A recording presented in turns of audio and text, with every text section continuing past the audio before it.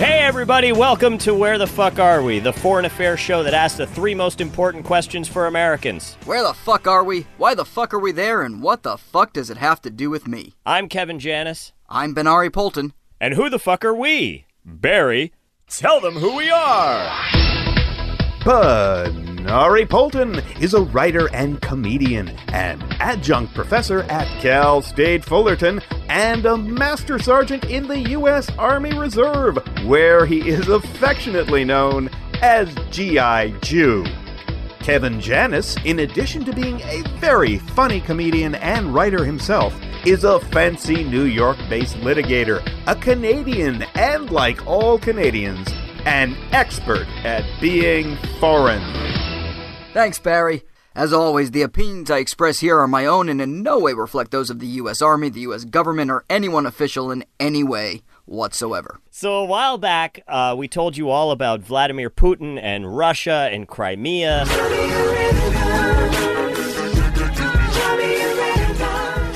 Oh, man. Well, much like Putin's Russia, this story keeps expanding. Boom! So, where the fuck are we this time? Back in the U.S., back in the U.S., back in the USSR. Russian forces take Crimea. Parliament authorizes a strike on Ukraine. With the world on high alert, will Vladimir Putin expand his invasion? There will be costs for any military intervention in Ukraine. So, things sound like they're going great there. And of course, the American media has already declared that the Cold War is back and Stalin's in power. Towering above the scenic view, an old Soviet hero, one who himself briefly tried to create an independent state in what is today eastern Ukraine. History perhaps doomed to repeat itself. Okay, and let's be clear about one thing right off the top. You heard in the clip, she called it Eastern Ukraine, and everybody is calling this geographical place Eastern Ukraine. If people are referring to it as Eastern Ukraine, then Putin's already winning. Well, he's winning the PR war at least. It's Ukraine. It's just Ukraine. There's no Eastern Ukraine. There's no Western Ukraine. There's just Ukraine. Right. This isn't East and West Germany. Yet. Right. Well, look, before we get to all that, as always, let's try to put Ukraine in the proper historical context here. Yeah, but not too much context. This ain't history. This is the Blitztery! The Iron Age, where nomads like the Cimmerians, Scythians, and Sarmatians roamed the land now known as Ukraine. The Romans in the Byzantine Empire dragged the region into the Common Era. And the Goths take control. But they can't hang on, and now the Huns have it. The Slavic tribes are moving in, and it's over to the Bulgars, and now the Khazars. We got a real nail-biter here. 9th century A.D., Kiev Rus, the legendary Slavic city-state, is founded, stretching from the Baltic Sea to the Black Sea. First ballot Hall of Famer for sure. Maybe it was founded by the Eastern Slavic tribes. Or maybe it was the Vikings. Nobody knows. Nobody can agree. A fight over lineage in Ukraine. Can you believe it? 988 A.D. Christianity sweeps the nation under the reign of Vladimir the Great.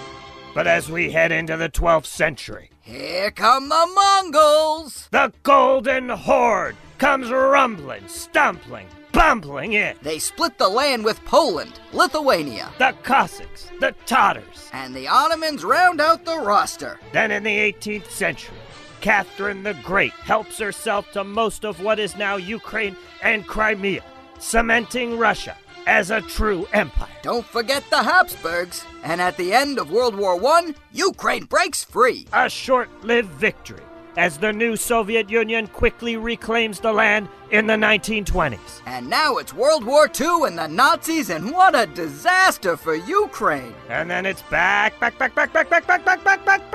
the USSR and Stalin for the Ukis. And it's bad news right through the 1980s. Just when you thought it couldn't get worse, a nuclear meltdown in Chernobyl and this game just got out of hand. 1991. The Soviet Union falls, and from its ashes, like a phoenix, rises an independent Ukraine. 2004. The Orange Revolution.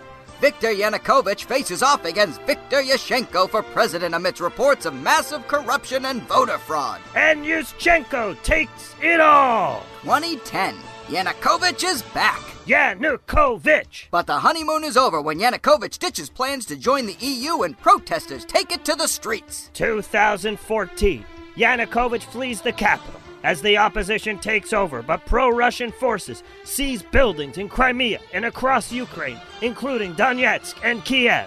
Which brings a head-to-head face-off between the East and West not seen since the Cold War. Who knows what the future will hold for the long-suffering Ukraine? But you'll hear all about it right here first on The Blitzstream.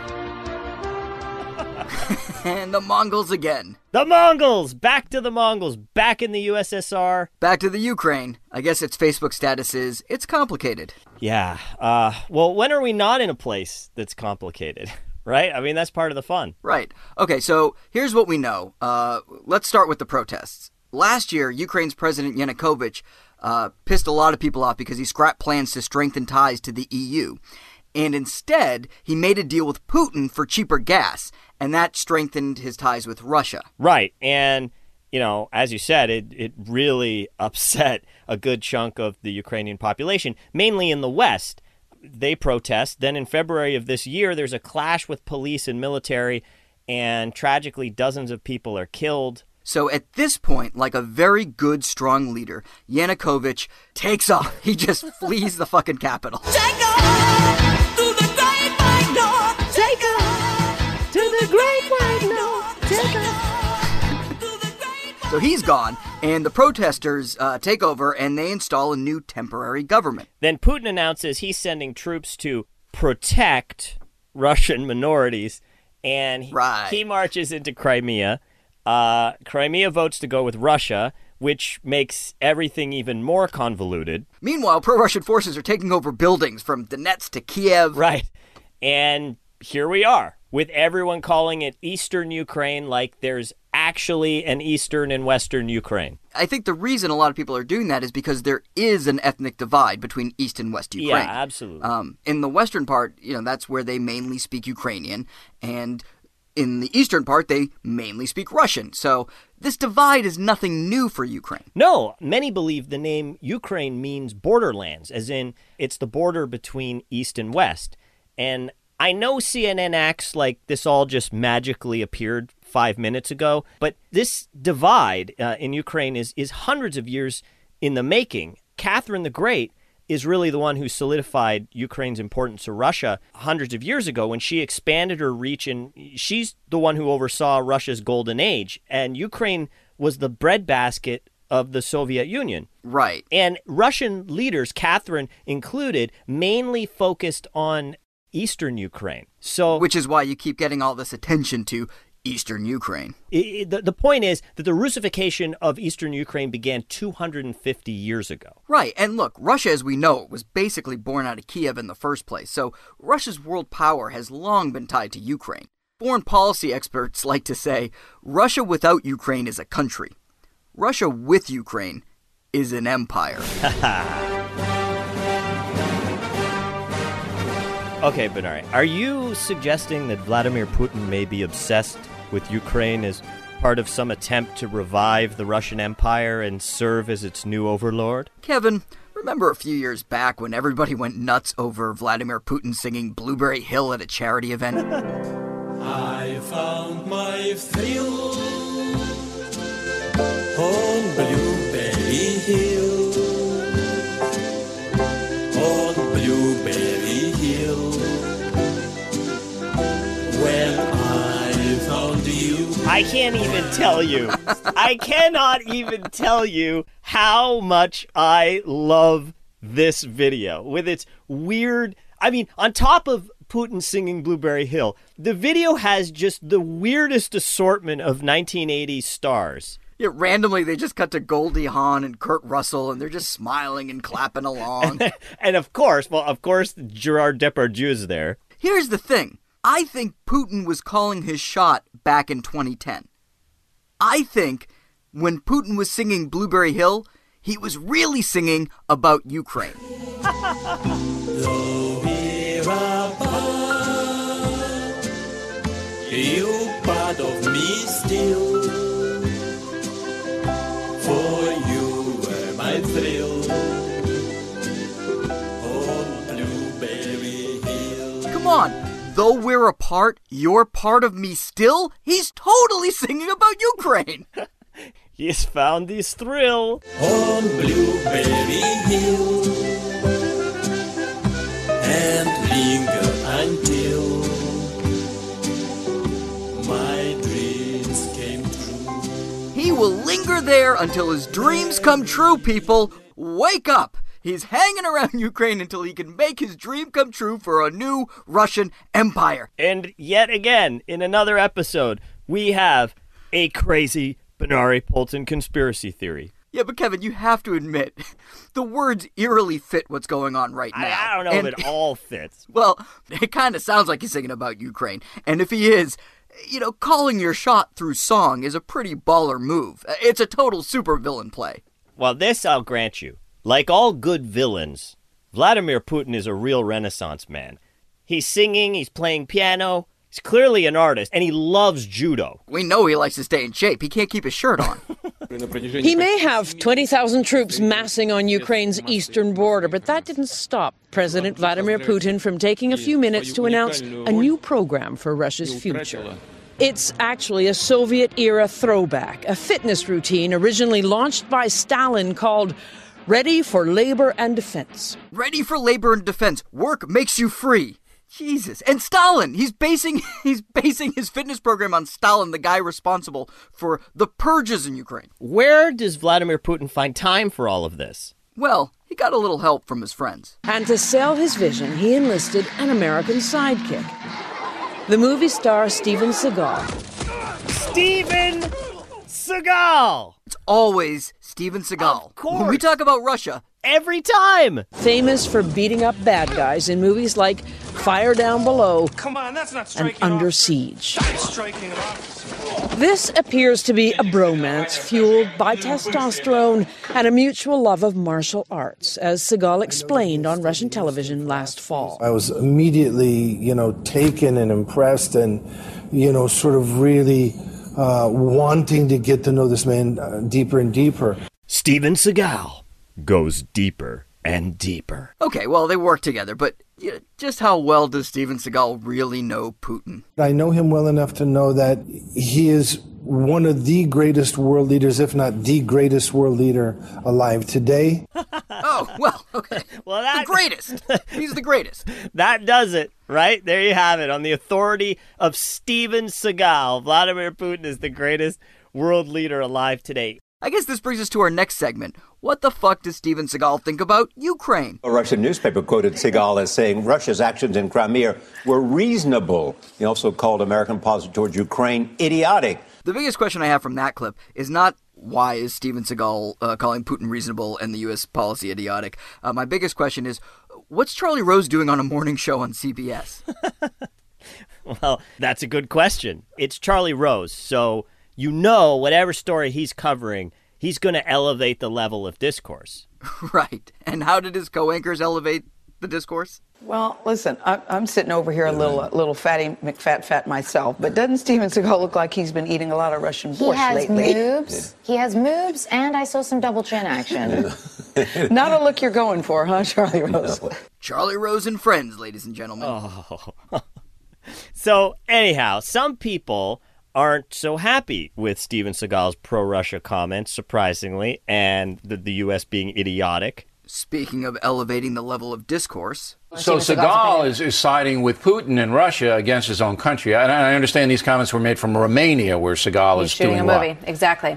He's shooting a movie there. He's a big star there, and he and Vladimir Putin have, somewhat of a love connection over the past year or so. They're complimenting each other. Exactly. They're simpatico. Bill O'Reilly on Steven Seagal. Now that's a cage match I would pay to see. Leave it to Bill O'Reilly. In the span of 10 seconds, he can't just bash Steven Seagal. He also has to start bashing Romania out of nowhere. Like, what did Romania have to do with any of this? It's classic O'Reilly. The xenophobia, homophobia. But at least he didn't bash women. Yet. And what's going on with the hair there? I can't quite figure out the hair. He's got sort of an Elvis John Travolta do going. Yeah. It takes a lot of work. That takes a lot of work. But you ladies, you're into the hair more. I don't quite go. That's the Bela Lugosi look. And there it is. He just can't help himself. So Steven Seagal, and I understand you called him, tried to get a comment. And tried to get in touch with him. Yeah, what happened? He's unapproachable, unreachable at this point. He wouldn't take Martha McCallum's call? He wouldn't take Martha McCallum's call. And he likes Putin. And he likes Putin. Ooh, I don't know. And they're doing you don't want to talk to McCallum, but you're liking Putin. Funny. Fox had no problem getting in touch with Steven Seagal a few months earlier when Mike Huckabee had him on the show and he was slobbering all over him. In real life, he's become an unofficial ambassador who's developed a friendly relationship with Russian President Vladimir Putin, something our own president has not been able to do. Steven Seagal joins me now. It's an honor to have you here. Thanks for being part of the show. So in January, it was great to be best buds with Putin, but now, not so much. You don't know. Maybe Bill O'Reilly had a problem with it, Bernard. You don't know. If there's one thing I do know, it's that Bill O'Reilly is a model of consistency and a man of reason. We'll do it live. Fuck it. Do it live. I'll write it and we'll do it live. Fucking thing sucks. A classic. All right, well, let's go back to the Ukraine and how much Russia wants it back. Because, Kevin, you're a quarter Ukrainian. Yes. How does it feel to be so wanted? Well, do you feel wanted? Well, yeah, no, it's true. My grandmother is Ukrainian.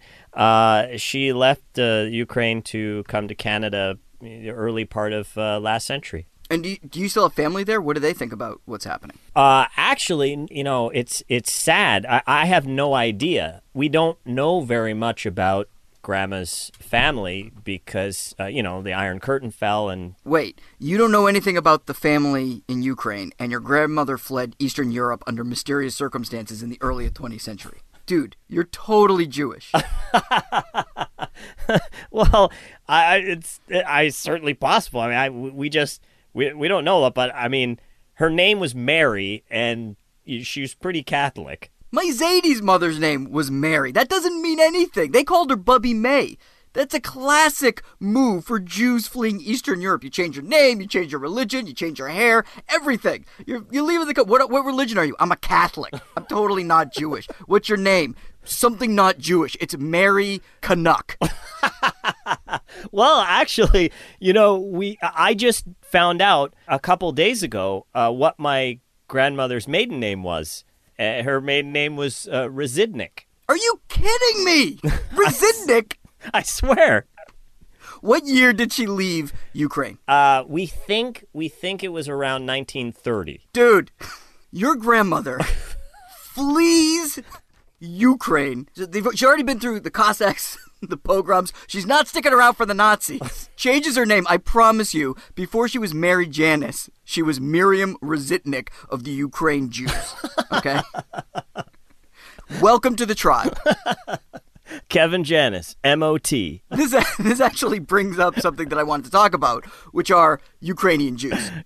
Anti-Semitic pamphlets handed out in eastern Ukraine telling Jewish citizens to register or face deportation. So longtime listeners might remember that we used to do a formal segment on the show called Is This Good for the Jews? And we stopped doing it because the answer was always no, this is terrible.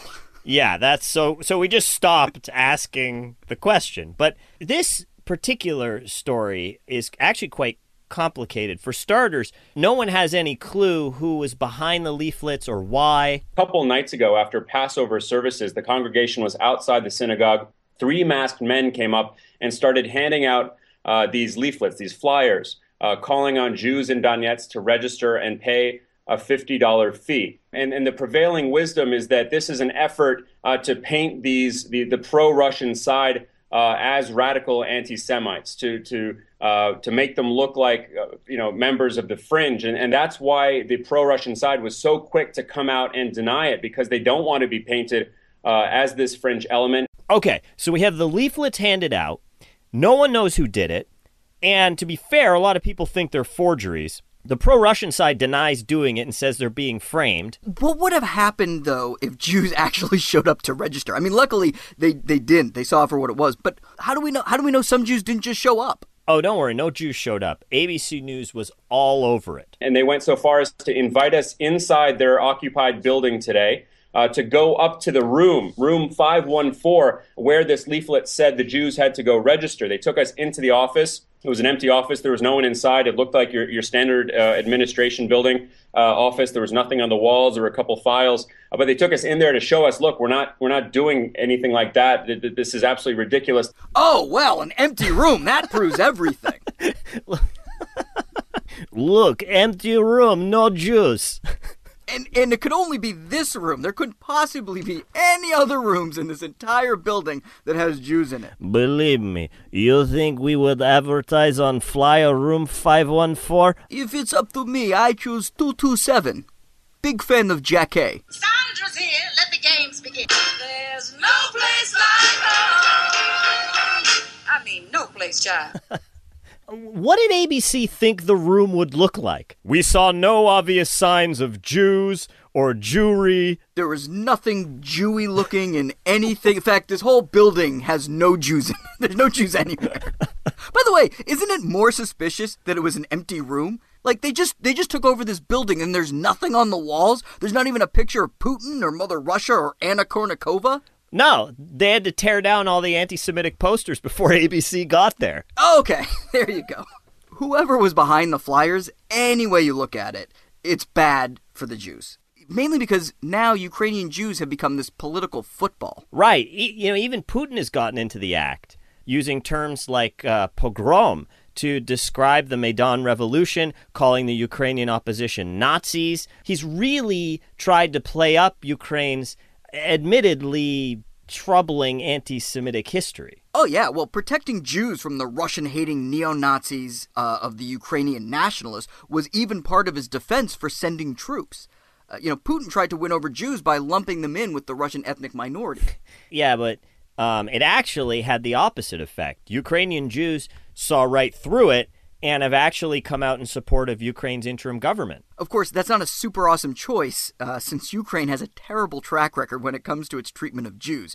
Whether it was pogroms in the 1800s and 1900s, the Nazis, the commies. Well, you don't have to go that far back. One of the ruling parties in Ukraine's new interim government is called Svoboda, which until 2004 was the Social National Party. Does that ring a bell? Oy vey, Nazis. I hate those guys. But all right, I don't think it's fair that you're calling them Nazis, National Socialists, even though it's now... It's in their name. And look, back in World War II, they just happened to ally themselves with the Nazis. They were friends of the Nazis. Not actual Nazis themselves, right? They're fervently nationalistic. About supporting Nazis. Look, not even Mila Kunis is safe from their nationalistic fervor. Mila Kunis may embrace her Ukrainian roots, but it seems the Ukrainian government is no friend of hers, as she has been attacked in an anti-Semitic rant. A slur was reportedly made against the actress, who is currently dating Ashton Kutcher, by a politician in her native Ukraine. According to US website TMZ.com, Jewish groups are outraged that Igor Miroshnichenko said that the 29-year-old was not a true Ukrainian and called her a Zaidovka. The statement allegedly translates as dirty Jewess, and according to the website, it is a slur used against Jewish people since the Holocaust. And guess what party Igor belongs to? Svoboda. I love the ministry's response. They don't apologize. They just say that word is in our dictionary, so it's not anti-Semitic. Dirty Jewess is there, so it's okay. Totally legal. I ain't saying that she's a gold digger. I'm just saying she's Zhidovka. Basically, the only thing both sides can agree on, no matter who's in charge, it's kind of bad news for the Jews. But look, this is what happens when you have rabid nationalism, right? When you have movements driven by, romantic nationalism, everybody has to prove that they are the most nationalistic. And no one is ever nationalistic enough. I would love to hear you keep saying nationalistic, but all of this seems like regional infighting that doesn't really have anything to do with the U.S. Well, and sure, some people might be asking, what the fuck does this have to do with me? And if you're asking that, then maybe you didn't hear our episode on Crimea. So, looks like we're just gonna have to get fact again. The The Ukraine once boasted the world's third largest stockpile of nuclear weapons, so big and powerful. But in 1994, they signed the Budapest Memorandum, banging out security assurances with 5 world powers, including the US, the UK, and Russia. And between 1994 and 1996, Ukraine gave it all up. They gave it up good. It was hard, but in return, Russia agreed to some tough conditions, including respecting Ukrainian independence and sovereignty within its borders, refraining from the threat or use of force against Ukraine, and consulting with the other world powers if there were any issues. Oh, don't you love getting fact? Oh, yeah. Okay, so after the fall of the Soviet Union, the international community pressures Ukraine to give up its nukes, which it does. Right, but Ukraine's like, hey, these nukes are pretty much the only thing keeping Russia from messing with us, so little help, please? So the U.S. comes along and with the international community says, sure, we won't let Russia pull anything. And then Russia says, yeah, look, we promise, no funny business. So come on, Putin, what about all these vows you made? But all of those vows we made were never to be.